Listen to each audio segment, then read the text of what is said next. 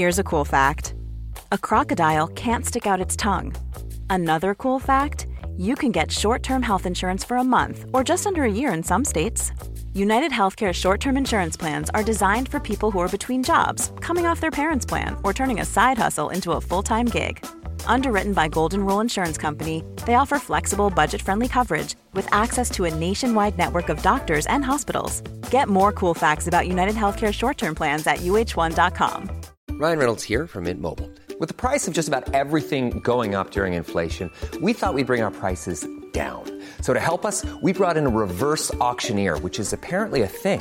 Mint Mobile Unlimited Premium Wireless. How to get 30, 30, bit to get 30, bit to get 20, 20, 20, bit to get 20, 20, bit to get 15, 15, 15, 15, just $15 a month? Sold! Give it a try at mintmobile.com/switch. $45 up front for 3 months plus taxes and fees. Promo rate for new customers for limited time. Unlimited more than 40 gigabytes per month. Slows full terms at mintmobile.com.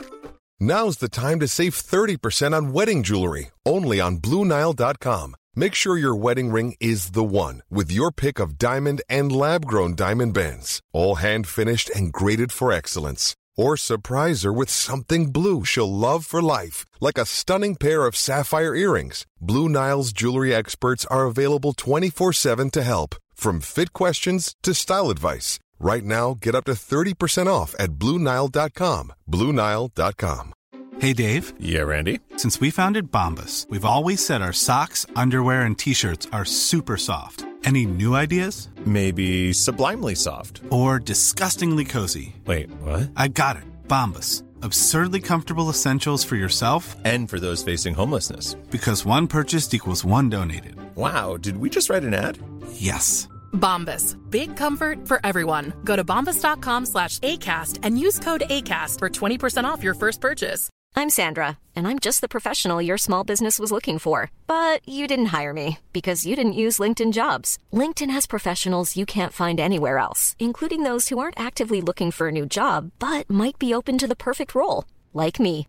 In a given month, over 70% of LinkedIn users don't visit other leading job sites. So if you're not looking on LinkedIn, you'll miss out on great candidates like Sandra. Start hiring professionals like a professional. Post your free job on linkedin.com/spoken today.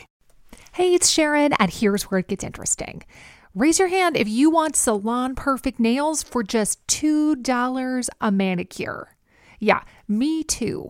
With the Olive & June Mani system, you can say goodbye to expensive services that take hours and hours and love your nails more than ever. I would know. I've been doing it for years. Get 20% off your first Mani system with code PERFECTMANI20 at oliveandjune.com/PERFECTMANI20.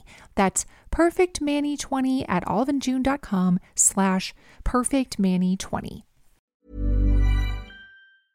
The following is a presentation of the Force Center podcast feed.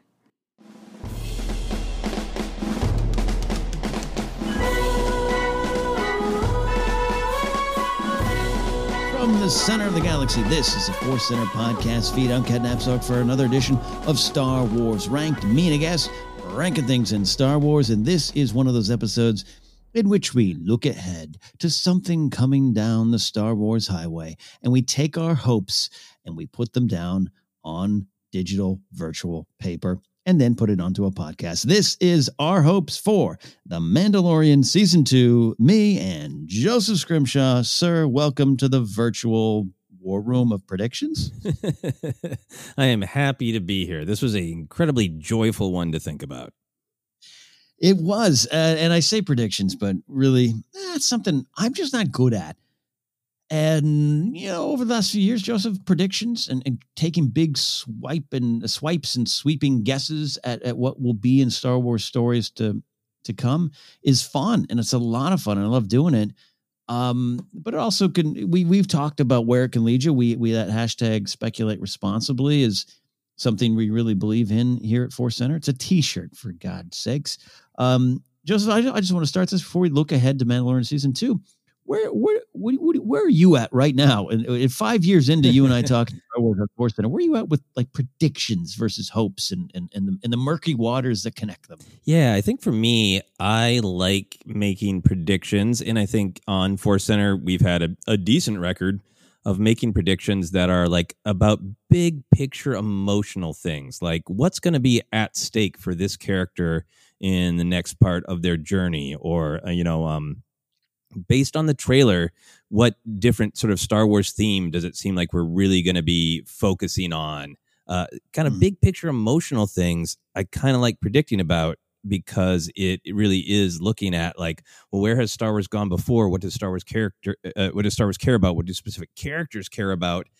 So I think I have fun predicting sometimes the what, but I think where it gets into the weeds is the how, or the details, or how these two moments are going to connect.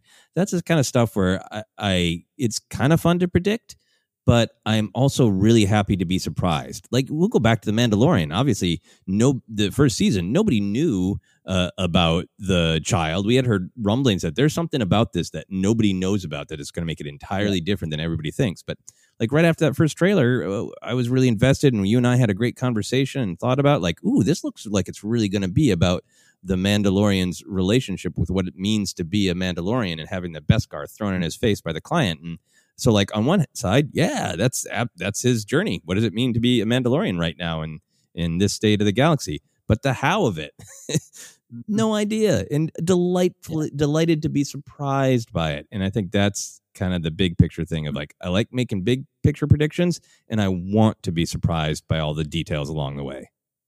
Yeah, same. And I only bring this up to start off this Star Wars rank because I've been particularly at times grumpy 2019 into 2020 of just some kind of the conversations that pop up around fandom. But I always want to clarify, like, I just want to have a lot of fun doing it. And I want all you out there doing that too. And sometimes it is very specific of what we think will happen or what we want to happen. We say hopes, and we're going in a lot of different directions in this conversation. And I love going back and listening to some early Force Center episodes, or the time you and I and Jennifer have done this about Solo. And sometimes we get so close. Other times we're way off. And I actually enjoy being way off more than I enjoy being close.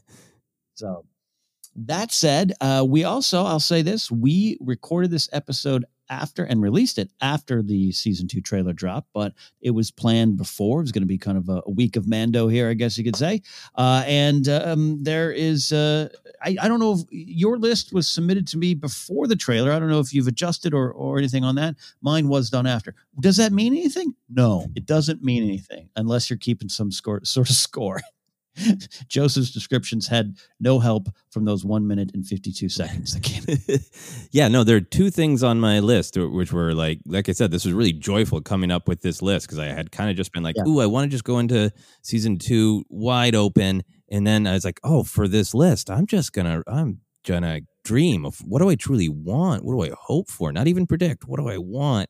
And a couple of them have some possibilities from the trailer. So yeah, it is important to me that I thought of these before the trailer, because it made the trailer only more joyful, because like, oh, cross that hope off the list, because I think we might get it.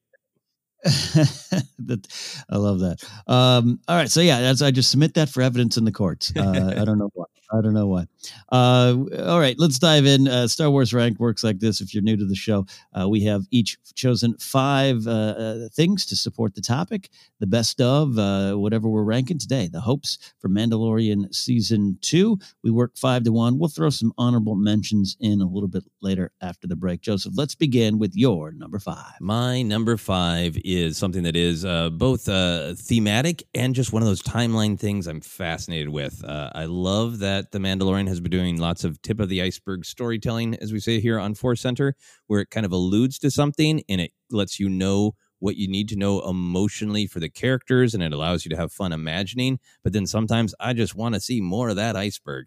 And my number 5 is show me more of the iceberg on this particular issue, and that is clarity on the tragedy of Mandalore.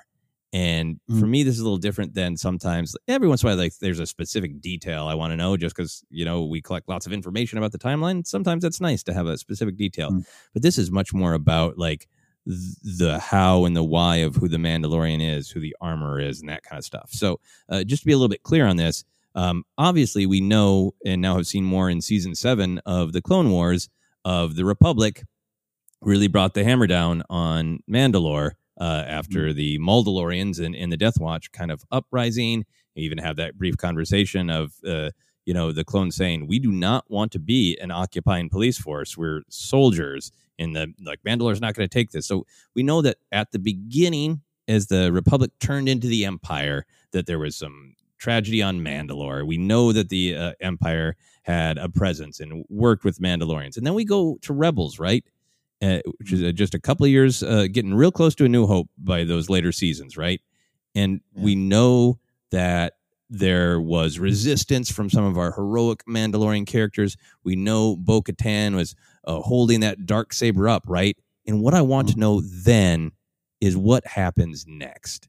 Because there's been references on Mandalorian that I think a lot of people think are related to the events during the change from the Republic to the Empire. But I really get the feeling, the impression that after Bo-Katan is holding that Darksaber up at the very, very precipice of the rebellion against the Empire, that there is some other deeper tragedy. I'm paraphrasing, but in the first season of Mandalorian, they say at one point of they burnt our world, or I paraphrasing again.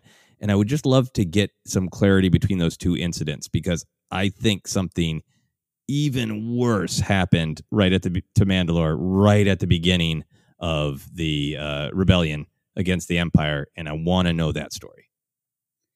Yeah, I do too. This is something we'd been going into season 1, especially after seeing the trailer and everything at Celebration. We're wondering, and you and I think you would agree, we don't ever need any of these answers to have a good story. So we're not saying that in that terms, but this is one that's beyond just curious to me. This affects the characters in the story, especially if, a lot of rumors, and we're going to mention some of these rumors. We're not calling any of them fact today. That should be key to remember. But, if Bo-Katan shows up in this show, what happened and the loss of the Darksaber would affect her character's point of view, would affect her journey. I wouldn't want it to be too much of vague references to, that thing over there. Yeah. At some point, I'm not saying I want flashbacks. There might be a book that deals with it, or a comic down the line. We're getting a lot of Mandalorian tie-in books and stuff, whatever. But yeah, I know what you mean. Just some clarity. You use the term clarity. I do want that clarity. Yeah. Because we've got to see more in season 7 of Clone Wars about what is happening at one point in time. And yeah, to me, there's just something obviously happened that is important to the characters. It's not just fill out the history, but yeah, Bo-Katan lost that Darksaber, and that Darksaber is in the hands of Moff Gideon. And, Moff Gideon seems to have a real rough relationship with Mandalore. And something happened to drive the covert underground. And I want to think that incident helped frame the way the existing Mandalorians hide, the way the existing Mandalorians think about themselves. It changes the story of Boba Fett, of if during the era of the Civil War, the Mandalorians are just decimated, and he is the Mandalorian to the galaxy, that in fact affects his story. So there's actual character and storytelling stuff that's affected by it, as well as just being kind of fun, cool, nerdy Star Wars history. I want to know that chapter of Mandalore. Love it. That's a great way to start the show. The tragedy of Mandalore. Give us more. Yeah, more tragedy. Yeah, give us more. Unfortunately, Werner Herzog won't be there to explain it. Unless we have flashback. I don't know. So that is the number 5 hope on your list. We'll go to my number 5. It is this: The Heart of Greef Karga. Got a great shot of Carl Weathers as Greef Karga in the trailer. Yep, we see it. Looks good. We know he's directing an episode. To have Greef back is really cool, especially considering the character was supposed to maybe be killed off in season 1, something we learned in the behind-the-scenes stuff on the Disney Gallery show. So, look, I just love, full disclosure, love Carl Weathers outside of Star Wars. Glad he's in Star Wars. And I'm intrigued to see where that character started. I wouldn't call him a straight-up bad guy. He's in an underworld type of position.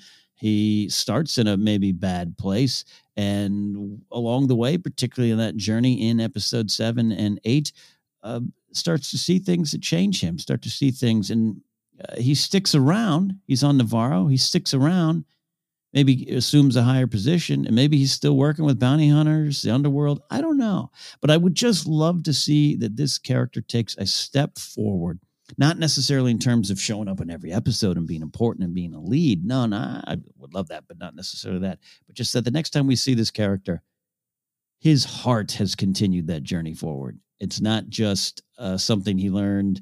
He was moved. He was saved. He was going to kill the Mandalorian and the child, but then I didn't do it. But you know what? Bounty hunting's still a good life. Whatever it is, he might still be in the business. The guild might still be going on. I believe there's still bounty hunters, right?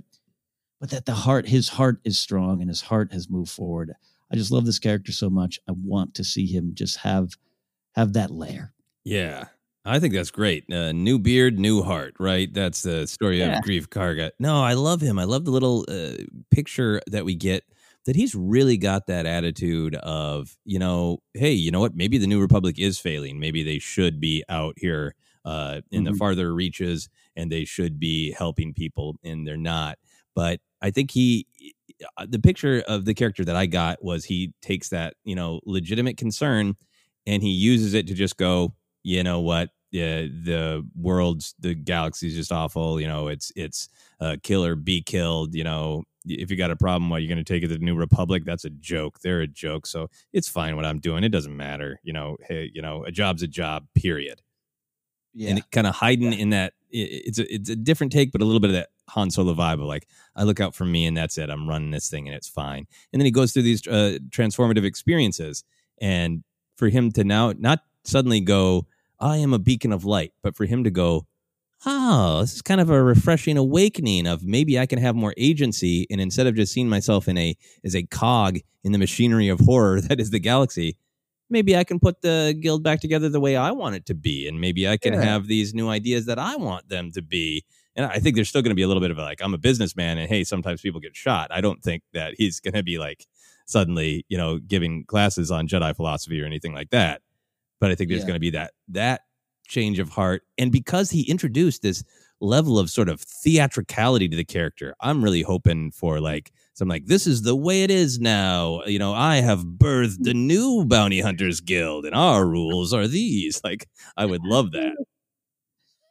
Yes. Also, on a smaller level, I just want another great, awkwardly perfect grammar delivered as I deliver it badly, speech from Greef Karga. Yeah, absolutely.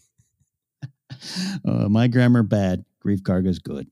All right. That is my number 5, which means we're up to your number 4, Hope, for The Mandalorian Season 2. Yeah, my number 4 kind of goes along in a way, and it is, I am hopeful to see the tenets of the Mudhorn clan. I really like the whole storytelling in Mandalorian Season 1.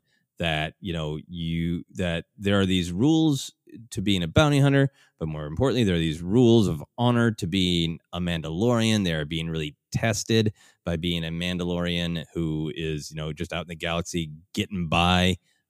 Queel brings that up to Din Djarin of but you have this kind of epic past and legacy to live up to, in Mando going from I don't want to learn to ride that thing to you rode the mythosaur. Come on, answer your higher calling, and goes through this journey with the child and ends up at that point where the armor kind of gives him the speech, gives him the signet, and says, you're a clan of 2. The 2 of you are bonded together, and the way forward for you right now in your clan of 2 is to find the place that he belongs. And I think kind of hint, and maybe you'll find where you belong. So for the time being, where they're, separate from the covert that he was in, he's kind of leveled up as a Mandalorian, that he has his own signet. He has his own clan of 2. He's really set up to, reprogram himself the way IG-11 did, that he's open to that idea. And as he's going forward with the child and being a parent, it's almost like it's this fun way to say, what are the rules of the house? What are the rules of the Razor Crest? What are the rules of a Mando daddy? But it's also a part of being a Mandalorian that I would imagine each clan within the honor system of the Mandalorian, within the beliefs of the creed of Mandalorian, what are the individual tenets? What are the things they believe in? And are they going to shape them? Is it going to be anything that's literally spoken of Din Djarin turning to the child and saying, "In the Mudhorn clan, we don't X." God, I hope so. We don't listen to space pop music. Yeah, this is great, and this is probably something that's not necessarily, as we're joking, not necessarily going to be expressly stated at times, but maybe. But what happens if this clan expands? Do you see that happening to counter or to expand this thought with you? I'm not necessarily Cara Dune or Grief Karga or anything, but someone else along the way. Would that even make it more important for you to really know what is this clan versus just more members on the team? Yeah, I think so, because I think that's a little bit of what's at stake in season 1 of, Mando getting adopted so young and really wanting to walk the way of Mandalore, and seeing that as a contrast between like being in a clan, being in a covert is clearly a kind of family, a kind of bond, but he defines that in contrast to the kind of traditional family that is offered to him by Omer, right? Where she wants to take his helmet off and she just wants him to, sit on the porch and drink and watch the sunset while the children play. And he's like, no, that's not who I am. But now he's still a Mandalorian, but he's got this kid. So he's kind of got this idea of, is it possible that a more traditional idea of family could meet with the more traditional idea of what it is to be a Mandalorian, what it is to be a hunter? And now that I let this kid into my life, could I end up adding more people into my life? And suddenly I've got a family, but not in the way I ever expected. That's great. Did you write an episode this year? Because I wish. I love that. Yeah. Okay. Yeah, I like that. I like to see where that goes. Okay, great. Hey, yeah, that's great. I'm really on board with that one. Yeah, love that idea. Yeah, it's can I take that as a hope too? Oh, please. I agree with all your hopes. So I'll be sharing hopes. I don't know. All right. My number 4 hope is this: Cobb Vanth, more than a name, more than a feeling. Yeah, here it is. So let's directly address a rumor that could be a potential spoiler. If you're afraid of that, you want to go in completely blind, I understand. Absolutely. There's already been some freeze framing, and I do enjoy a good freeze frame, folks. I do enjoy a good freeze frame. Please keep sending me them. I actually enjoy them. I just don't want to base all my enjoyment on them, what they could end up being. But so there is the rumor Timothy Olyphant was cast, and then there's a rumor that his character will be in the Boba Fett armor, but not necessarily Boba Fett. And of course, that directly leads to this character of Cobb Vanth, the self-titled sheriff of Freetown on Tatooine. So I hope, just as much as people are hoping that Ice Planet in the trailers, Ilum and all that kind of stuff, and I kind of hope so too, I really, really do want to see Cobb Vanth in this series. I think there's a place for the character, but I want it to be more than just a name, Joseph. I don't want it to just be, Timothy Olyphant is doing his Deadwood character in space, which, by the way, is, great show, great character. But, and that's it. And this is, it's interesting because Favreau, we can joke, I saw the joke going around Twitter of like almost, you almost expect Favreau to be like, hey, we got Gamorrean guards fighting, right? Deep cut reference Gamorrean guards, right? I saw some poking of that. But you got Filoni there. But this is neither of them, neither of their storytelling creation. This is Chuck Wendig from Aftermath. When Wendig's not involved, he's even tweeted out when the rumors were going. I have no idea. I wrote some books and I'm done with it. Like, I got nothing on you. I got nothing, kids. I'm watching with you. So if they're going to pull it, if there's hey, we got this character floating around and it might work, I really want it to matter. I think Cobb Vanth is a pretty interesting character. It's not super flushed out. It is an interlude character, but I like the stuff going on there. It is a former slave who does not want to see Tatooine fall under the control of companies and businesses and gangsters and organizations that will do ill will to the people there. I think there's a good thing there, and I want to know how and why it would factor in. If you're going to use them, give me a big why. And I don't know if this is a hope, is more if it's a threat for me. I don't know. No, and I'll be happy either way. And again, Timothy Olyphant could be, another insert other name in the Boba Fett army, and Cobb Vanth is not mentioned at all. We all have to kind of be braced for that. I am one who I am all for the connections that matter. And I do want this one to matter. And if they use it right, I'll be open to how. I just want that why. And that's kind of all I got for it. I don't have anything specific. I'm directly hearing those rumors and part of me getting excited, but tempering my excitement so I'm not disappointed. I think it's an interesting story, and I wouldn't want it just to be a passing reference in the night. Yeah. This is one that is both the Timothy Olyphant is going to be Cobb Vanth, this relatively obscure character from a series of books that are greatly debated among fans. You and I really like all the ideas in those books, and a lot of characters continue to resonate from those books. But they're books that a lot of people have strong feelings about. Obscure character.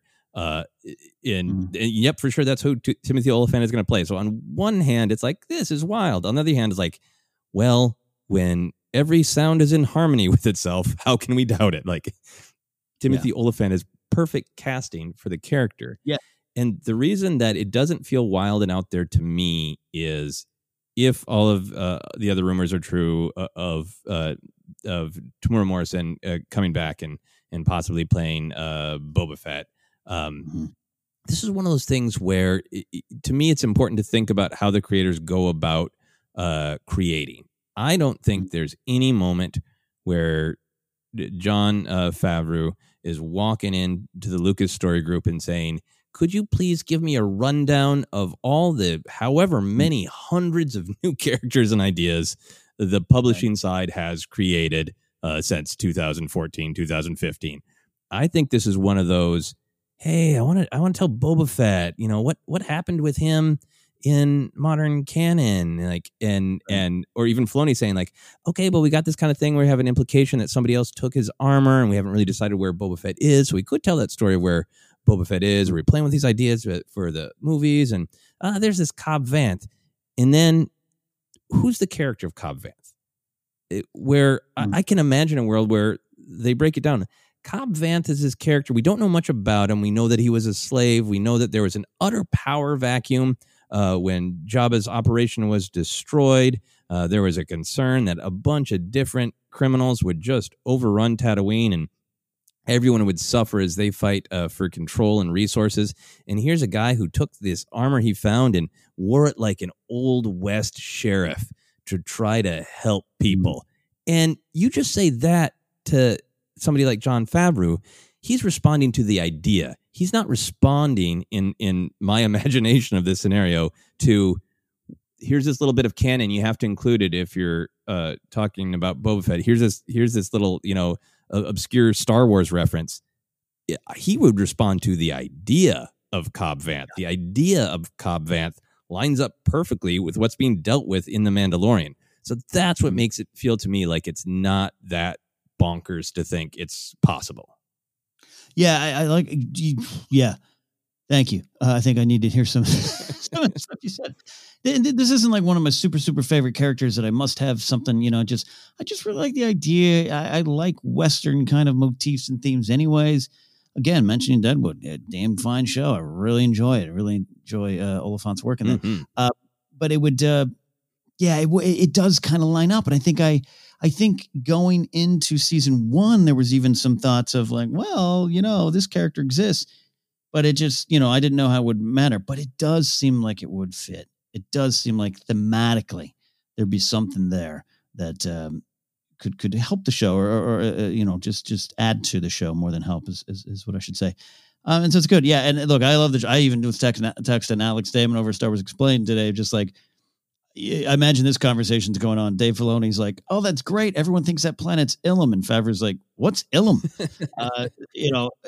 Jokes aside. But yeah, and he's not walking into a room. Matt Martin, what you got? It's not happening. It's just not. But the themes can lead to these things, much like the use of Saw Gerrera in Rogue One was a case of that. Well, we got this, and it lines up. So, all right, cool. It's a hope. It's a hope. It's a strong hope. Yeah. That's my number 4. Yeah, and I think, it is just one of those things where lots of cool, a character from a smaller part of Star Wars became a part of bigger Star Wars is often because it could be that somebody like Favreau said, hey, I want to do a small-town sheriff on Tatooine. And the story group's like, we got one. Here you go. Yeah. It could be as simple as that, too. that the idea was already there, and like, yeah, no, he already exists. Here you go. Like that to me is the purest and often stated purpose of the story group. Yes. Yeah, absolutely. So that is my number 4, which means we are up to your number 3. My number 3, I'm going to flip them around a little bit because we're already on this track, and I want to stay on that track. So my number 3, this is definitely getting into far from prediction and into hope. And I packed a bunch of different hopes into one thing. Here it is. You did. Number 3 is Boba Fett wrestles with his legacy as both a clone and an alleged Mandalorian while on a visit to the ruins of Kamino. This is great. Sometimes Star Wars Rank, we completely surprise each other. Lately, we've been making sure we don't step on each other's thoughts and toes and everything. I read this, and I read it exactly how you read it, Sarah. I was like, Boba Fett wrestles? Oh, this is great. Legacy of the Clone? Oh, yeah. As an alleged Mandalorian, definitely. Want to visit to the ruins of Kamino? I was like, holy, whoa. Yeah, okay. Keep going there. Love that idea. All right. You know the image on that gets shared on Twitter of the person explaining the conspiracy theory with the frizzled hair and the strings between everything? That's how I feel right now. But yeah, I mean, if the rumors are true that Boba Fett is back, if Tamora Morrison is back, there's been a discussion of and rumors back and forth. Is he Boba Fett? Is he Rex? Is he both? I'd be happy with both. There's always the discussion of, people of my age who grew up with the original trilogy have this love of Boba Fett as this man of mystery. A lot of people come to him later as like he says and does next to nothing, and then appears to die in a cruelly embarrassing way. Get it? And the reason that I always continue to be excited for Boba Fett is I think there's so much to explore in the fact that he is a clone, very different than the other clones, and yet he still is a clone, and we don't ever really know too much about how he felt about that. We know that he has this, sense of vengeance towards the Jedi and another character who is defined by the loss of a parental figure. So there's a lot, I think, in the character to talk about. But now in the context of The Mandalorian, even the way Favreau originally put out the ad on his Instagram for it, he talks about, well, there was Jango, there was Boba, but now we got a new Mandalorian.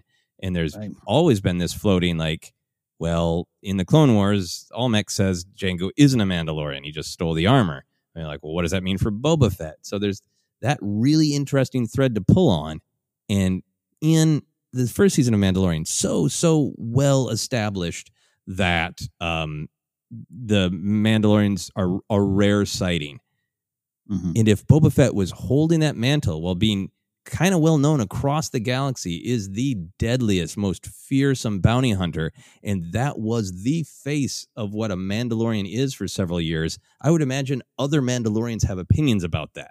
And to have him confront that and to kind of get that canon information of, out of all the things that make up Boba Fett's identity, the loss of Jango, the fact that he is a clone, the fact that he is seen as in the galaxy as the Mandalorian, and how he defines for himself a Mandalorian, all that stuff is juicy and interesting. It's why I still care about Boba Fett.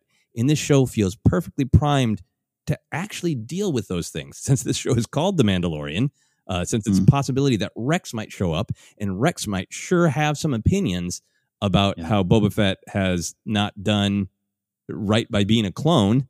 The Din Djarin might have some opinions about how Boba Fett has not done right by being the Mandalorian. And then to get to the largest, farthest away string on my conspiracy board of Kamino, we saw that Kamino patch on Dr. Pershing. There is ample reason to suspect that there's a desire to clone either the child or clone, his blood, to use in experiments and to give force powers to other people or power a weird Sith force machine or whatever they want with it. There is a connection to cloning.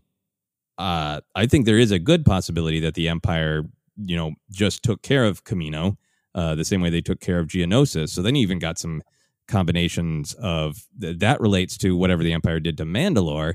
So, man, if there is some, it sounds absurd, but then it actually does bundle all these ideas together. If for some reason Mando needed to go to Kamino to track down what was actually happening, what the actual threat to the child was, and he encounters Boba Fett living in his childhood home in some ruins on a devastated planet. It's not that far-fetched. Again, it's not a prediction. I'm not saying episode 4 it's going to be Kamino. This is where it gets back to hopes. I like all these ideas, and I have this hope that maybe some element of them could pop up because they actually make thematic sense in what's at stake for the story and the characters. Yeah, when some of the rumors and stuff started dropping, I remember we did have some discussions on the Force Center main show about this, and we kind of went to a similar spot of imagine what you could actually really do with Boba Fett versus just him jangly spur showing up and being a thorn in the side or some action reason. And I'd love to see some action with Boba Fett, but yeah, you could really do something great with this character showing up, really deal with some stuff. And what a fun, I don't know, irony that Favreau's like, can I do a Boba Fett series? No. Okay, I'll come up with this character. Can I do Boba Fett now? Yeah. But you know what you got to do? You got to really deal with what happened to him in the prequels. Yeah. Okay. Yeah. Yeah, and that's fascinating too, because I will always think, even from Favreau talking about his Boba Fett socks to sometimes early on in press slipping and calling the Mandalorian Boba Fett, that this Mandalorian series is totally reclaiming the mysterious mystique that people used to love about Boba Fett. So, what would he want to return that mystique to Boba Fett in some way? Or would he be more interested in dealing with some of the prequel stuff, or probably a mix, right? Yeah. Yeah. And look, and what's interesting in talking about the tragedy of Mandalore too, when you think timeline wise, going back to 1980 or, 78, when Boba Fett walks in a parade for the first time and the holiday special, all that stuff. And it's an ancient a character that's from an ancient group of warriors, and all that kind of, myth stuff gets put in the character. And George doesn't know that this is going to go on, and But now here we are. This second tragedy of Mandalore, counting some of the other stuff that happens in the Clone Wars and stuff we know about. The one that we don't know about, this happens within a couple years, we got to assume, of Boba Fett tooling around the galaxy as the best bounty hunter around. Yeah. And what you said earlier about him kind of being a representation for, whether he is or not, for Mandalorians to the galaxy. When you meet him, you're like, oh, that's a Mandalorian. Whether he's wearing the armor or not doesn't factor into your reaction to him in galaxy. But it's not too far from the actual, perhaps, final fall of Mandalore, right? Yeah. And that would actually be something he has to know about, hear about, or deal with. And if you deal with that in any way, shape, or form, could he be accused of, some sort of stolen valor? You're walking around saying this, and we're the ones who wouldn't sacrifice. We're the ones who lost, and does he deal with that? Does he feel guilty about that? The Kamino thing's great, because I imagine him untucked shirt, drinking some space wine. Yep. Who are you? Yeah. And is it Mandy Patinkin and Princess Bride, and Andre the Giant has to dunk Boba Fett's head in water to get him better? Here, we're gonna get you going again. It's potentially really good. It's potentially really powerful, and add some new layers, wrinkles, and context to a character that, you're right, has over the years people go, Boba Fett. Yeah. And I'm like that too. Yeah, no, I understand. And I mean, you shouldn't leave this part of the conversation without saying Temuera Morrison is one of, I think, the best actors in the prequels. I think just a phenomenal actor with just such a great gravitas and can express so much within also being kind of like a cool, doesn't say much guy. So I mean, honestly, when you're talking about hopes, to meet a kind of broken down, just sipping space whiskey, feeling sorry for himself without his armor, even, because Cobb Vanth has it, Boba Fett, and that's the way we meet him. And then I will predict, if the rumors are true and Boba Fett is back, one of the things I think Jon Favreau absolutely will go, oh, hey kids, you think Boba Fett isn't cool? I'm going to show you the most devastatingly cool Boba Fett action, so I never have to hear Boba Fett isn't cool again.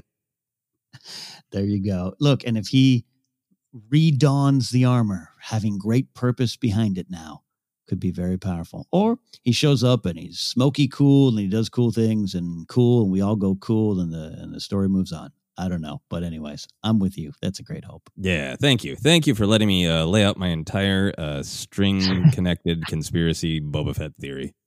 No, it's all great. It's all great. So that is your number 3. We're going to my number 3. All right. Here it is, folks. This is a long title. It's the title of a novel that will never get written. Exploring the Shattered Remnants of the Empire. The who, whats, and whys of what is left. All right. Here's what I got. So I really love Moff Gideon. I think it's kind of not great dialogue, quite frankly, but I do love this is an E-Web repeating blaster, as I'm reading from a Sears catalog in 1980. I just love it. And Giancarlo Esposito is a great actor. And I just love everything about it. And the reveal of the Darksaber just absolutely was a big giant ooh. And I love oohs in my Star Wars. But going back to that interview where they touched before season 1 of, we're going to kind of give you some of the answers about the origins of the First Order. And that was never to be taken literal. Now we could get a little bit more of the literal stuff. Mm-hmm. There could be a little more with there. I'm not expecting some kind of big speech. We are 5 years or so after. 16, 18 months? The timeline's rough. We inside, around a year and a half, 2 years following the Battle of Endor is the Jakku stuff. That is when Ray Sloan and everyone, boom, off to the unknown region. So if we're about 3 years after that, totally realistic that there's still pockets of resistance, that there's still people believing in the Empire, that there's still people using the armor and the gear and the techniques and the tactics of the Empire for their own causes and seeing the vacuum of power. And I think Moff Gideon slides into that.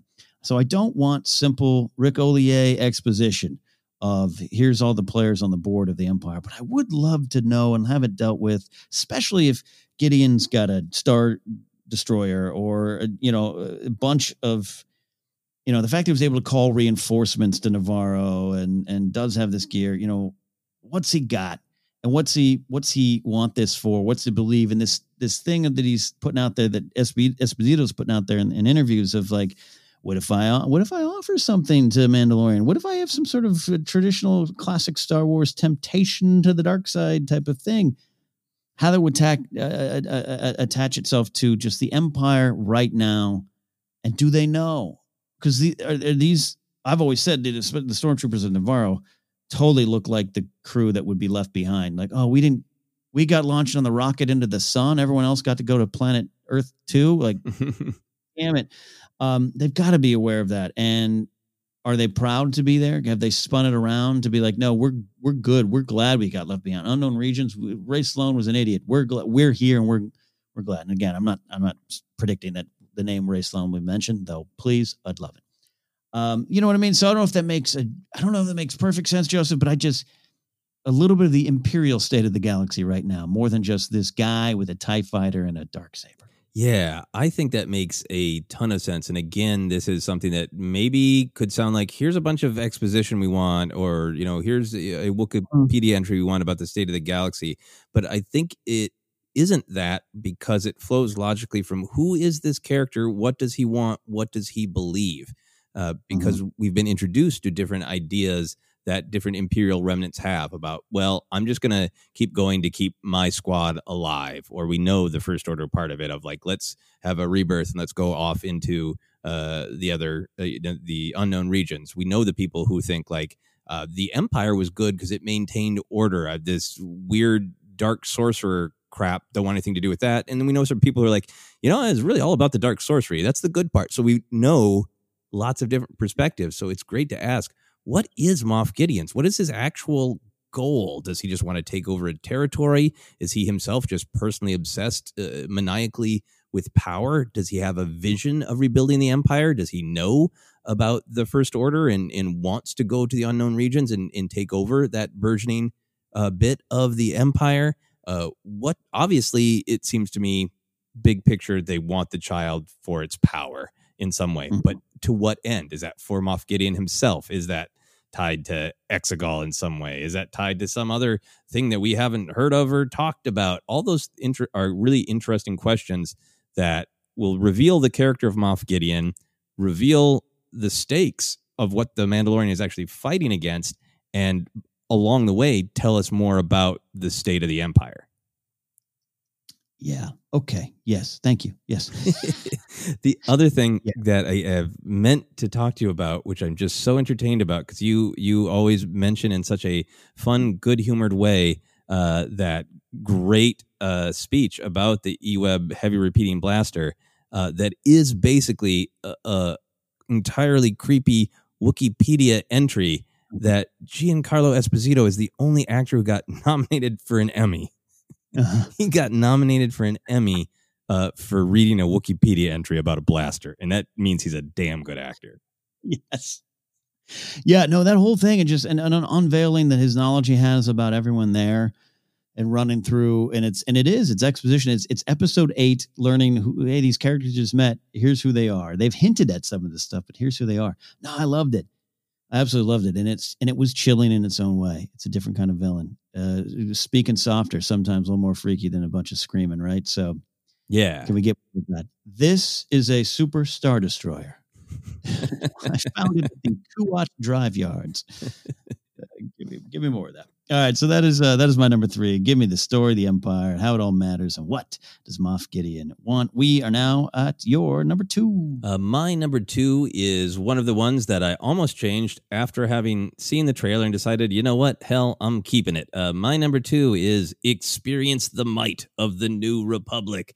This is something that I have banged on about a lot if you're a regular listener to Force Center. But I really do love the idea of the complexity of this situation of, hey, the Empire was clearly bad. They were clearly devastating planets, clearly totally ravaging and ruining people's lives. The New Republic has the greatest of intentions to try to take over, but it is hard to keep order over the whole galaxy and, police everything without also being overly controlling, and also with having like, hey, we need to have enough of a fleet to protect people. But, if we show the galaxy a fist, they'll show us a fist back. So we don't want to have a huge army, says Mon Mothma. And I feel like The Mandalorian's in such a great place to wrestle with that. And I love what was shown in the first season of, if you got a legal problem, you could take it to the New Republic like they're a joke.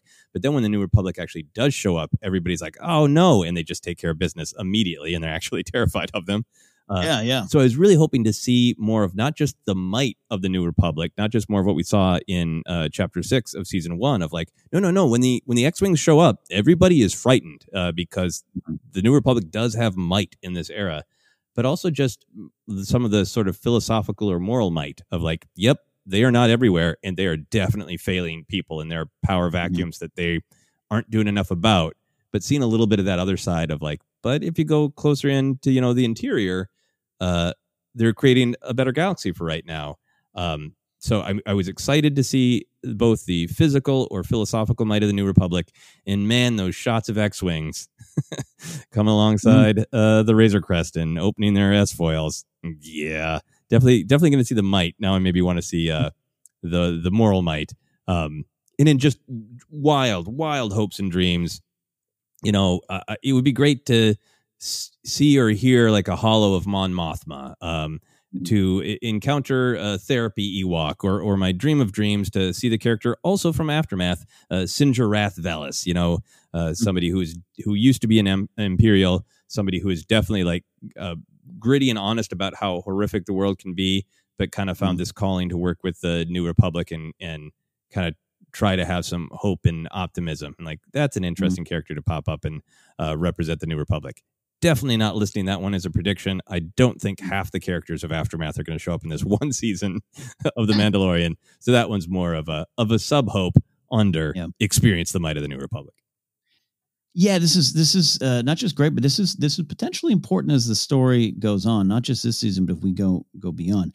This was pitched as, hey, on the far reaches of the galaxy, this Western vibe, the Mandalorians out there, between the dust and the glory of the galaxy. And then we get, the New Republic shows up, like you said, the director squad shows up. But with Moff Gideon going around, realistically, with the tools that he has, the New Republic knows. The New Republic is aware. If we got a novel series, the Alphabet Squadron, if we got a video game coming out that is, yes, closer to the events of Battle of Endor before the fall, the official fall, the Galactic Concordance and the Battle of Jakku and all that stuff. Yes, I get that. But if they're still fighting that war, even if someone's walking around with TIE fighters, stormtroopers, speeder bikes, and maybe potentially a walker or a Star Destroyer or something bigger, if the New Republic doesn't deal with that in some way, story-wise, I would absolutely be going, huh? Yeah. At some point, this does have to become big enough or just big enough to be on their radar screen. And could we be getting that shot as foils locked in attack position, flying through the clouds, all that kind of stuff? I can't imagine. Yeah, I can believe it's small enough, right? Same with the X-Wings in Episode 6, to see you blowing up the base. Like, yeah, it's a small little thing, right? Just a day in a life, right? At some point, if Moff Gideon, I can't say it's a prediction, just like you're saying, but like at some point, a paper's going to come across the desk of Leia. Hey, someone's got a Star Destroyer out there. Yeah. Oh, we got to deal with that. So yeah, so moving towards that, I don't think it will happen this year, but to move towards that, I would want that to be part of the story. Yeah, and maybe even that story of like it is more of a criticism of the New Republic. Like, yeah, Leia is definitely like, no, we have to deal with that. But are there other people in the government going, we can send 2 X-Wings? Yeah. That'd be interesting. Very interesting. So that's my number 2. Yeah. And I do like that you slipped in a therapy Ewok. I think that'd be great. I think we do need that. So it's a great number 2. I would love if Sinjir showed up as well and some other storytelling here. Probably not, but down the line somewhere else, maybe. Great number 2. We're up to my number 2. After that, we'll take a quick break, come back with some honorable mentions and our number 1 choice for our hopes in Mandalorian Season 2. But my number 2 is this. Hear me out, folks. The child's first words. Yeah. All right. So here's where this thought came about. This, I will say, wasn't from like the trailer, but me watching the trailer. 2 different things. If you follow me here, I was watching it again, even after you and I recorded our breakdown and discussion over it. And I just was just so warm. My heart's just warm seeing the Baby Yoda stuff, right? And the gifts going around and the pictures and the new Ren and the amount of Baby Yoda merchandise we're going to have even more. But I thought, look, like every sitcom in history, that cute kid's got to grow up. It's got to move. The show goes on. We're going to have teen Yoda. And we people have made those jokes before too. I'm not being super original here. I get it. So at some point, what's that first word? Is this going to be like Maggie Simpson? Can we get the ghost of Elizabeth Taylor to I don't know. Respect Elizabeth Taylor. I would love to see it, Joseph. I would love to see it. It doesn't have to be some big giant moment of reveal. And the first word could be daddy. I don't know. I don't care. I just would like to see it. It would be a real sweet moment, but potentially really important moment. And also slowly brace us all for the move forward, for the growth and maturation of the child. Yeah. When he looks up at his daddy and says, E-Web heavy repeating blaster. That's his first words. That's what it is. Don't say it. Yeah. Yeah, no, I think that's absolutely great. I think it is just sort of, I think it's a pretty good prediction as well as a hope that it's just kind of pitch perfect for the way the child has been handled. Is there is that element of deep sentimentality and deep comedy with this cute little relatable guy taking his first little wobbles into the world. But even from that great funny shot in the trailer of him closing the pram because the whistling birds and the daddy violence is coming, that he is growing, right? He is becoming less intuitive and more aware of his environment and extremely reactive to it. That it only follows that we might get some little bit of development. And, you know, if it's handled right, a first word is either going to be an affirmation of the direction of the Mudhorn clan, or it's going to be the realization of a problem. Yeah. Insightful. Yeah, a lot of people reacting to the child on that snowy planet and on that close-up shot. We even used it in our thumbnail for the YouTube video of just like there seems to be some sort of realization or some kind of echinacea, which is a great thing to take when you say. just some, there's something in his face that says he's aware of something potentially. And that's a freeze frame kind of analysis, but that made me think too of just like, to your point too. Excellent. He knows. He's not just floating around the galaxy unaware of things. He knows stuff. He feels things. He's growing. He's 50, but he's a baby, and he's not going to be forever. So we're going to have to deal with it. I'd love to see it here in season 2. That's right. He turns 51 and all bets are off. All bets are off. Ain't so cute anymore, huh, kid? Huh? All right, there we go. We're going to take a quick break, and after that, we're going to talk about our honorable mentions and our number 1 hopes for Mandalorian Season 2 here on Force Center. This is Star Wars Rant. See you in a bit.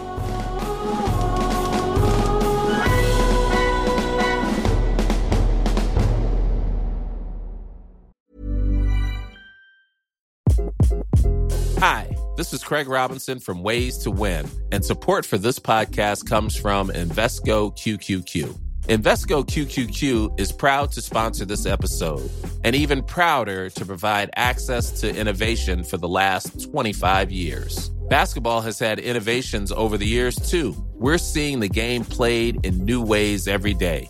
Learn more at Invesco.com/QQQ. Let's rethink possibility. Invesco Distributors, Inc. Ryan Reynolds here from Mint Mobile. With the price of just about everything going up during inflation, we thought we'd bring our prices down. So to help us, we brought in a reverse auctioneer, which is apparently a thing. Mint Mobile Unlimited Premium Wireless. How to get 30, 30, bit to get 30, bit to get 20, 20, 20, bit to get 20, 20, bit to get 15, 15, 15, 15, just $15 a month? Sold! Give it a try at mintmobile.com/switch. $45 up front for 3 months plus taxes and fees. Promo rate for new customers for limited time. Unlimited more than 40 gigabytes per month. Slows full terms at mintmobile.com. Get up to 30% off wedding jewelry at BlueNile.com and remember the joy of your wedding day forever. Blue Nile offers everything from diamond and lab-grown diamond wedding bands to classic pearls, earrings you can design yourself, even gorgeous sapphire pieces for your something blue. Whatever you choose, Blue Nile's pieces are all graded for excellence, for a lasting memento as brilliant as the love that inspired it. Right now, get up to 30% off at BlueNile.com. BlueNile.com. Millions of people have lost weight with personalized plans from Noom. Like Evan, who can't stand salads and still lost 50 pounds. Salads generally for most people are the easy button, right? For me, that wasn't an option. I never really was a salad guy. That's just not who I am. But Noom worked for me. Get your personalized plan today at Noom.com. Real Noom user compensated to provide their story. In 4 weeks, the typical Noom user can expect to lose 1 to 2 pounds per week. Individual results may vary. I'm Sandra, and I'm just the professional your small business was looking for. But you didn't hire me because you didn't use LinkedIn Jobs. LinkedIn has professionals you can't find anywhere else, including those who aren't actively looking for a new job, but might be open to the perfect role, like me. In a given month, over 70% of LinkedIn users don't visit other leading job sites. So if you're not looking on LinkedIn, you'll miss out on great candidates like Sandra. Start hiring professionals like a professional. Post your free job on linkedin.com/spoken today. This is a paid advertisement from BetterHelp. As a podcast listener, you've heard from us before. Today, let's hear from our members about what online therapy has done for them. I would recommend my therapist 1,000 times over. She has truly changed my life. The day after my first session, my friends and family said I sounded like myself again for the first time in weeks. You deserve to invest in your well-being. Visit BetterHelp.com to see what it can do for you. That's BetterHelp.com.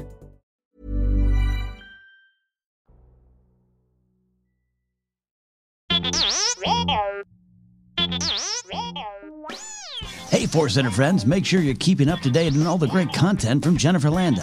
Whether it's YouTube, Instagram, or TikTok, you whippersnappers, Force Center's own Jennifer Landa continues to bring you fun, informative, and insightful laughs and moments. Also, Jennifer brings her experience and perspective as a Star Wars-loving mother to her DIY projects, blogs, and more. So be sure to head on over to JennyLanda.com. That's JennyLanda.com for articles like how to make your own Darth Maul sneakers or 10 unique Star Wars baby gift ideas. Follow Jen on Twitter and Instagram at Jennifer Landa and on TikTok as Jennifer Landa 1138.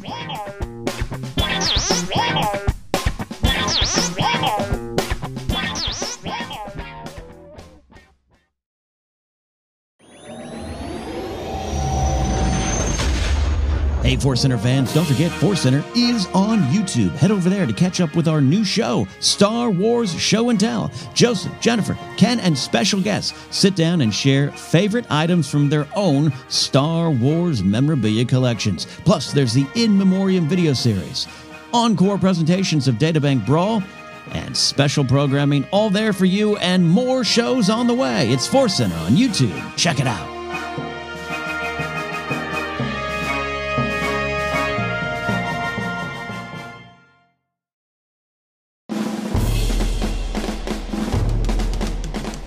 All right, welcome back to Star Wars Ranked, the 98th edition of this ongoing series. Here on Force Center, Joseph Scrimshaw and I are here looking ahead to Mandalorian Season 2 and our hopes. We have a fun list going, some deep discussions when maybe even, I don't know, Joseph, I was like, could there be deep discussions had in the child's first words? And yeah, you better believe there, you know? Absolutely. So we always have some things that don't quite make the list. Honorable mentions. I want to get to them here. I definitely know I don't have as much as you. And I'll say this, Joseph, off air, you and I were discussing it too. I think it's worth an on-air discussion of you and I sometimes looking ahead. We just feel a little out of rhythm with it right now. And we have a balance between we just want to sit back and enjoy, but also having this extreme level of excitement for what's coming. And I know a lot of listeners are in that same spot. So it's been fun for you and I, Joseph, to really kind of go, all right, now let's look ahead to the Star Wars stories and themes we want to explore and keep in that high energy, positive way of living as a fan.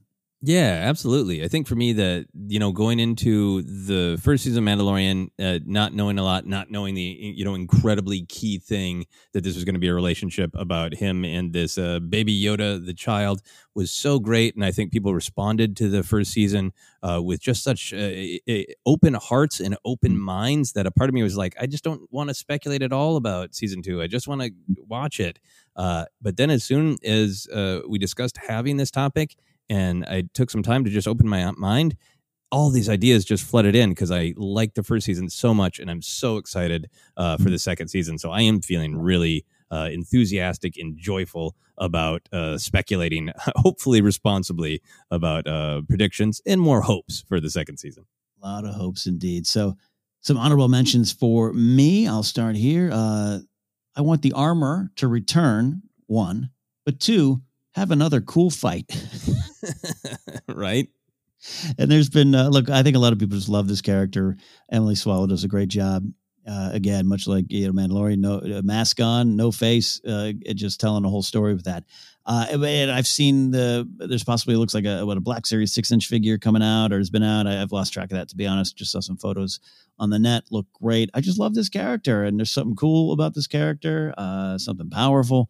And that fight scene was great because I remember seeing that clip of what I learned later on. Oh, that's the armor. But going back to the trailer going, that character's kneeling down. Stormtroopers are showing up. Probably doesn't go good for that character. So I had that in my head. Talk about predictions and why you don't want to hold on to them.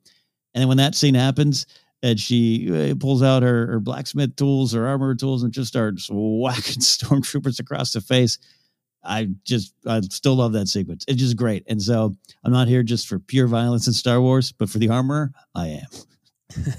I am right there with you. The armor is one of my absolute highlights of season 1. On one hand, a complex, interesting character, this small covert that's led by a matriarchal figure and a culture where the blacksmith is also the person with the greatest wisdom because that's what their culture is. All these deep ideas. And then also, she just looks cool, sounds cool, and it made me very happy when she just kicked people's ass in a cool way. So it's everything Star Wars from the depth to, hit him with the thing.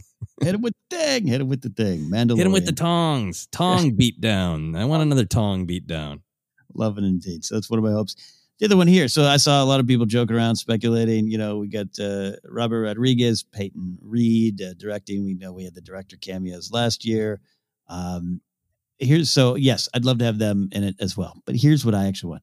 I really want Bryce Dallas Howard, who has returned to direct an episode. I really want her in an episode, maybe even more than a cameo. She's a great actor, and putting her in there with her presence, it would be a lot of fun. I hope that happens, and maybe she's part of the New Republic. Maybe every director has to cameo as some part of the New Republic, the off-camera controlling body of the story, right? That makes some sense. So anyway, that's one thing for me. I really hope is Bryce Dallas Howard in the show, not just behind the camera. Yeah, she's in one of those 2 X-Wings we saw in the trailer.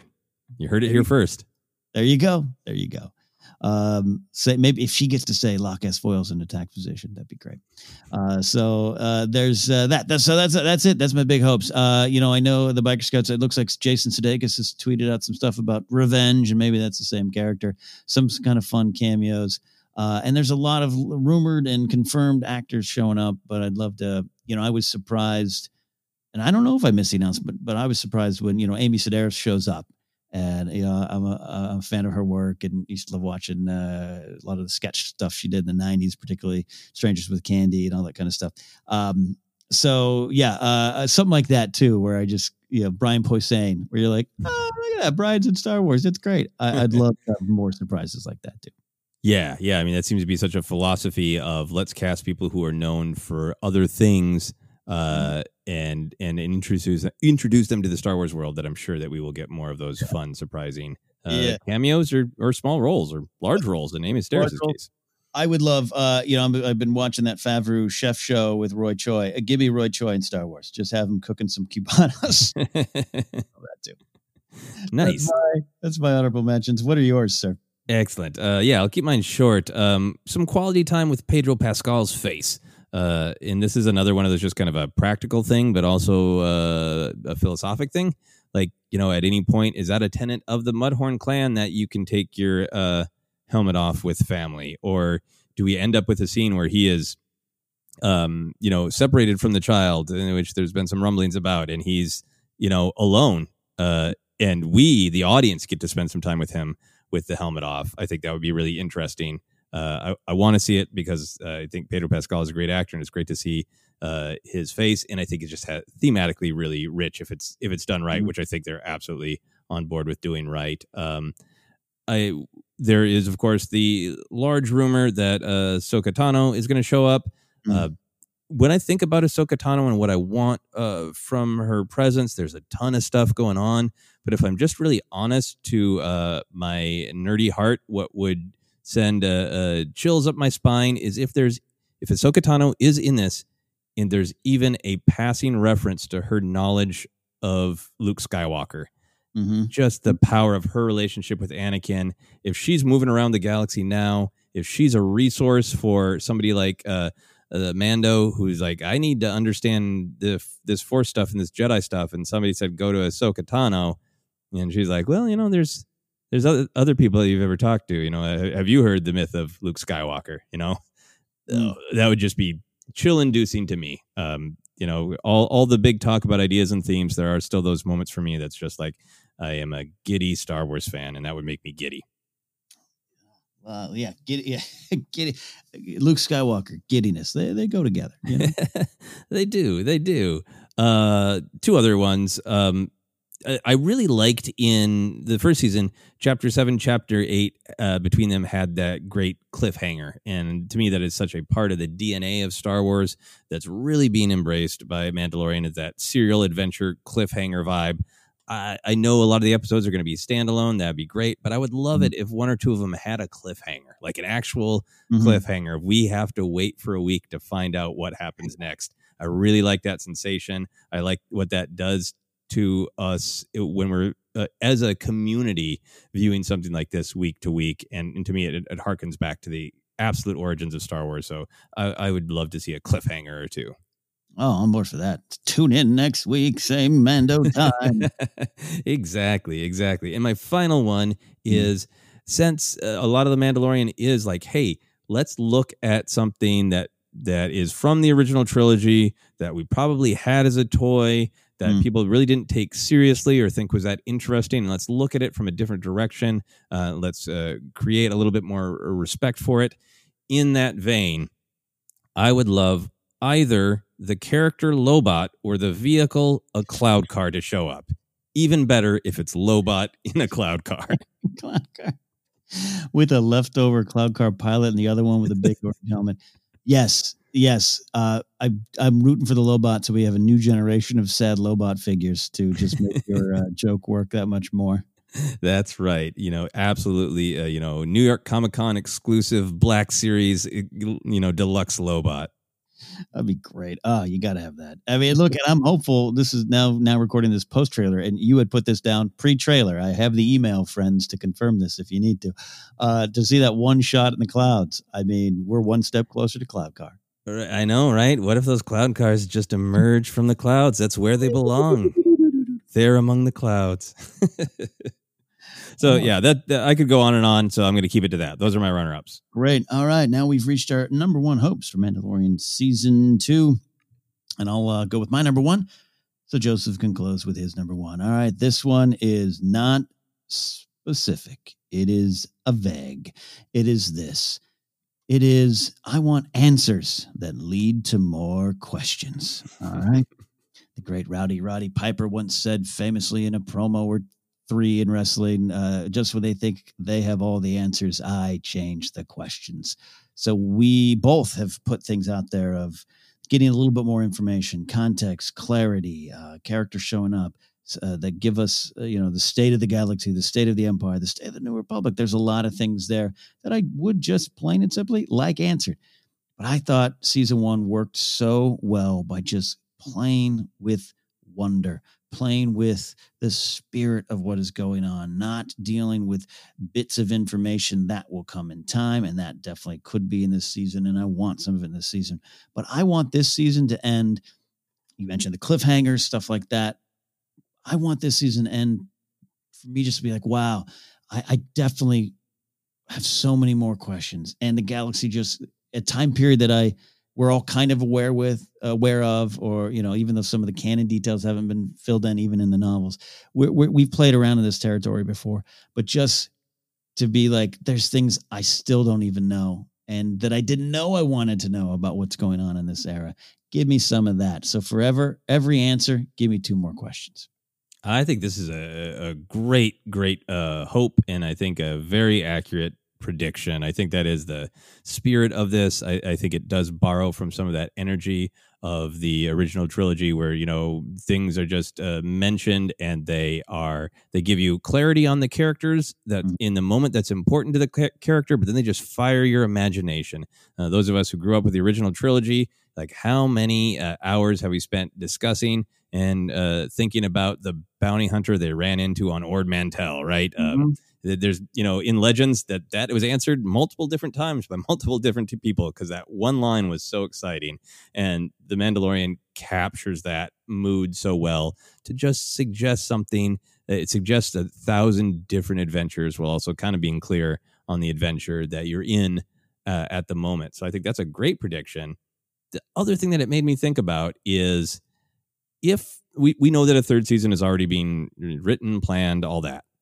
Yeah. If there are only 3 seasons, that makes me start to think, will the show The Mandalorian have the structure of a trilogy, right? The first season kind of works like that. It is the introduction to the main idea, the introduction to what's at stake. What is it going to mean to Din Djarin to be a Mandalorian? How do the ideas of Mandalorian, but the ideas of family merge together, this relationship with the child, and it ends on the way a first act often ends, with a victory and then racing off ready to face new challenges, which makes me think if it's going to follow that arc, that means the second season might be dark.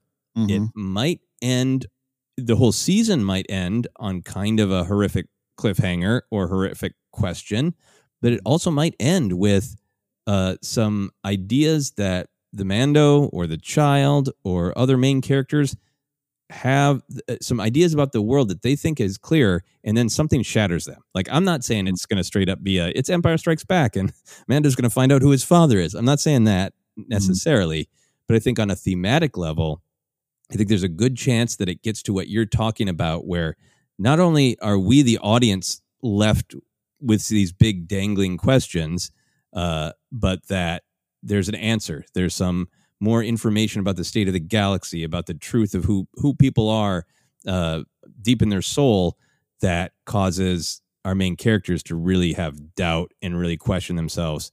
And an answer that leads to more questions might be the final episode of season 2 if it follows that 3-act structure.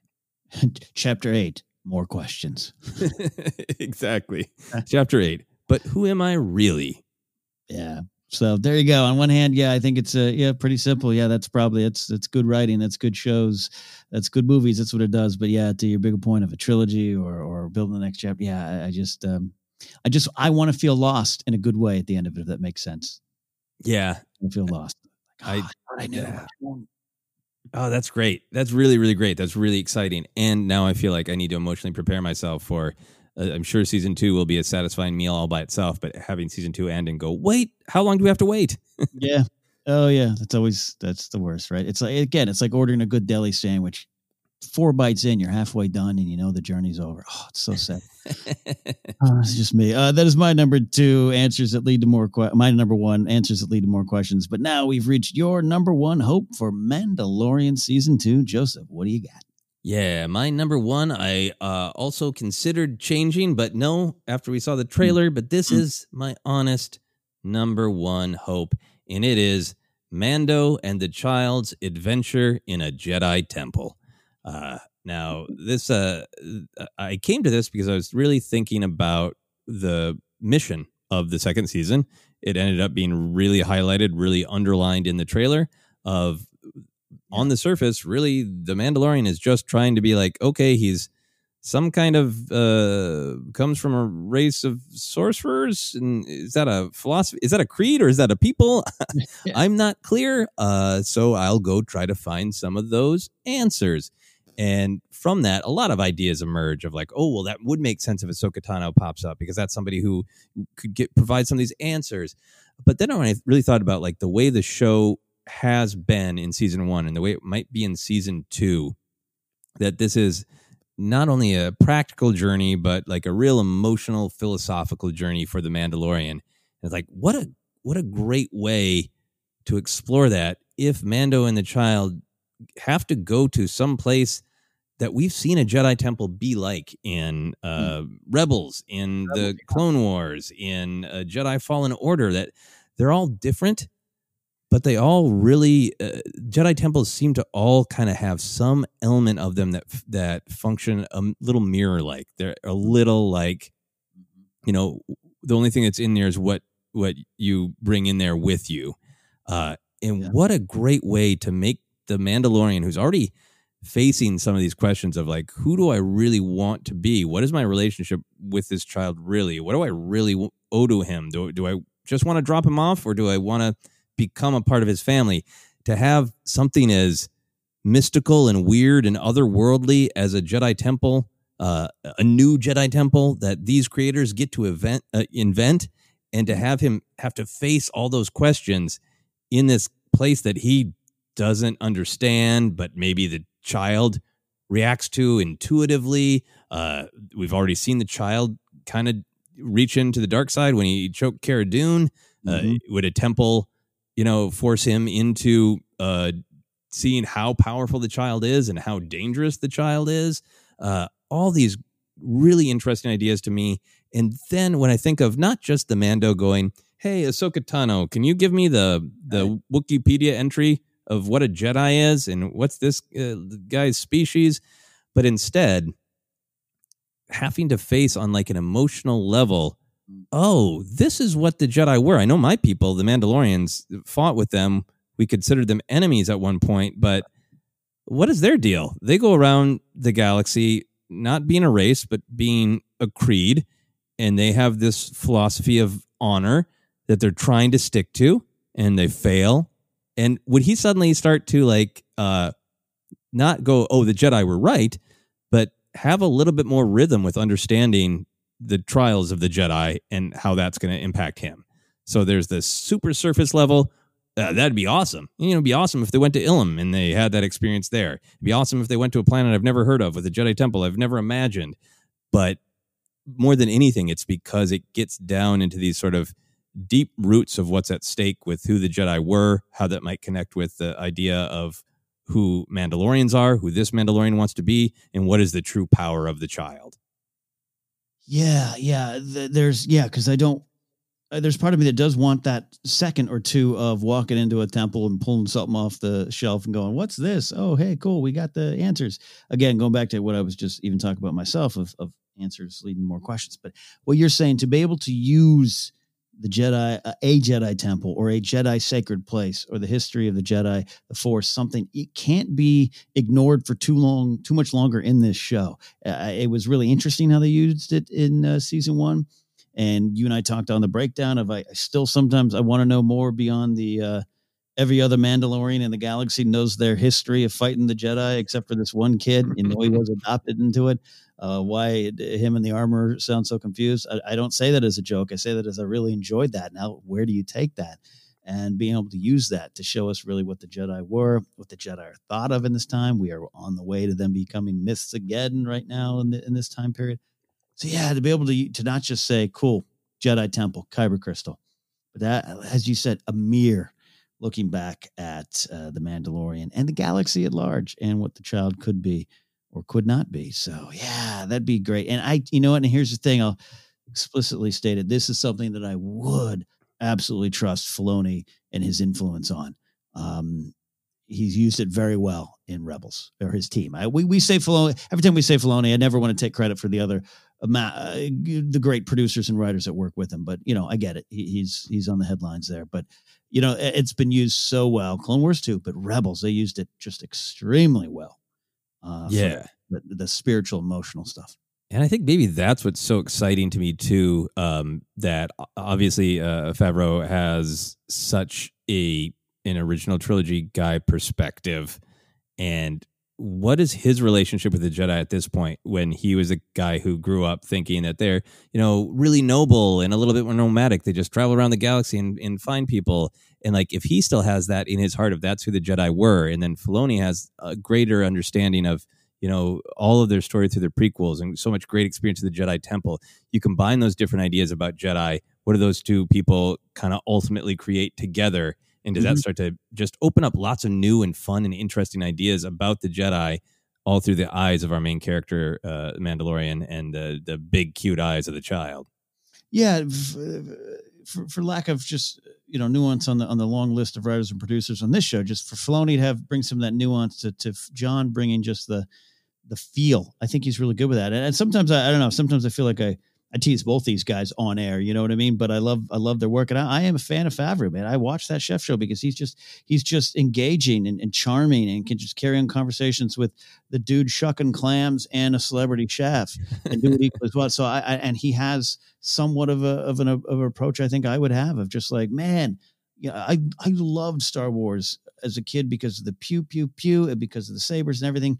I do want to dig deeper because I tell stories and I know how to find themes in a Cubano sandwich being made,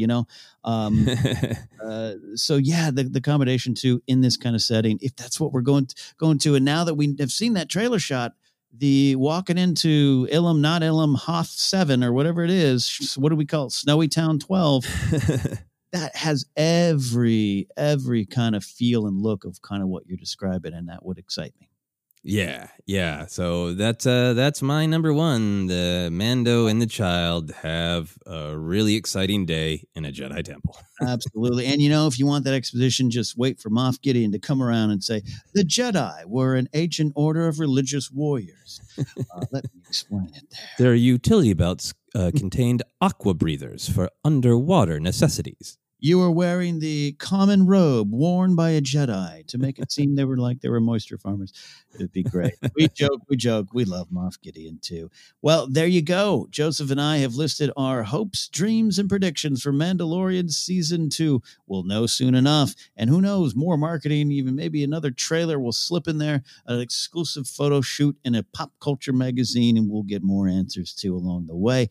We just are excited for new Star Wars and the possibilities contained within. So that is what we have this week. As always, you can follow the podcast on Twitter at Force Center Pod. Use the hashtag Star Wars Rank to join this conversation. We're on Facebook at Force Center Podcast, like our Instagram page as well, or follow us there.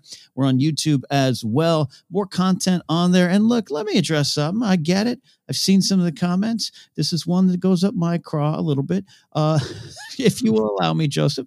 Star Wars Ranked is the show I mostly lead here. I apologize if I say something that you don't agree with. We are putting more content on YouTube. We got the In Memoriam up. We are dropping the news things. A lot of it is rebroadcast versions for podcasts. Star Wars Show and Tell is video, and more content will be up on YouTube. That does have our faces on it. As of right now, I have a strong belief that podcasts done on camera are not as effectual as I want them to be and as Joseph wants them to be, not just because I'm an old radio guy, just the way we approach it, the quality of our conversations. We get a lot of questions that are really well-meaning of, can you just do video? We will in some other way and form. These shows right now, not. So just want to address that because I saw some comments this week.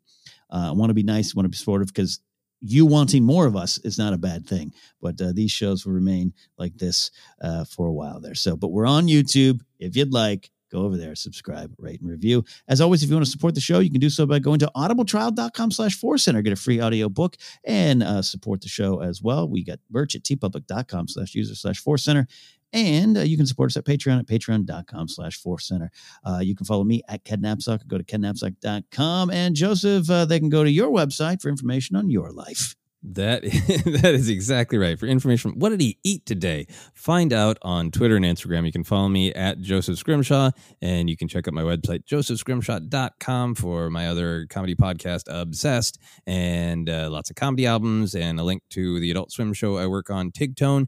All on my website, josephscrimshaw.com. And Ken, I do just want to affirm that I agree with you. Okay. I super appreciate, and honestly am a little shocked to live in a world where somebody is requesting to see my face. I really appreciate that. And I think for me, there is moving to video just because of the way our lives are set up, the way our tech is set up. It's not just to switch a button. And I know it is for some people. And so I can see them from the outside. Why can't they just turn the cameras on? And I think for me, there's, some technical stuff to put a bunch of time into, and then there is just some kind of like mood and energy. I don't want to always be looking into a camera. I want to be looking into your eyes or watching your waveforms on the computer and interacting with you, Ken, when we talk. And I think for myself, I can sometimes just be a little bit of a slow mover because I really like to think about things, analyze things, and I think that's kind of the way we both are in some ways, good, bad, or otherwise. That's just kind of who we are and how we operate. Yeah, it doesn't mean to say that we won't have some quick hits along the way, all those kind of things. We totally get it. And again, appreciate it. I've just seen some of the comments that are a little bit of like, come on, guys. There's a reason why. And also just a belief. I think if you're on, there's a weird discussion and a positive show on. If you're on camera, you're not doing an audio pod. You're not doing an audio show, and it changes the intention, changes the quality of the conversation. Doesn't mean it's a bad quality. It's different and not what we're trying for here. And rant. Ken's been ranting a lot in 2020. He's going to stop. All right. Mandalorian Season 2. Come save us on October 30th. All right. That's it. Star Wars has been ranked.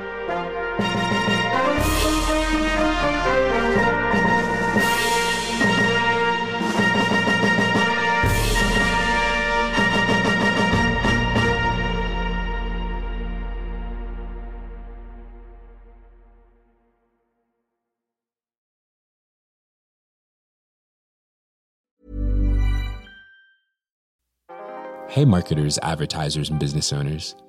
Find yourself chatting up the same audience in the same places, using the same old lines? Maybe it's time to podcast, then net further to catch your next customer. With Acast, there's plenty of fish in the sea with more than 100,000 podcasts and millions of listeners. So there's a perfect match for every business. Use our ad platform to cast your net, then narrow down using targeting such as demographic, show categories, audience segments, and more. Find your match, then reel them in. Advertise on more than 100,000 podcasts with Acast. Head to go.acast.com/closer to get started.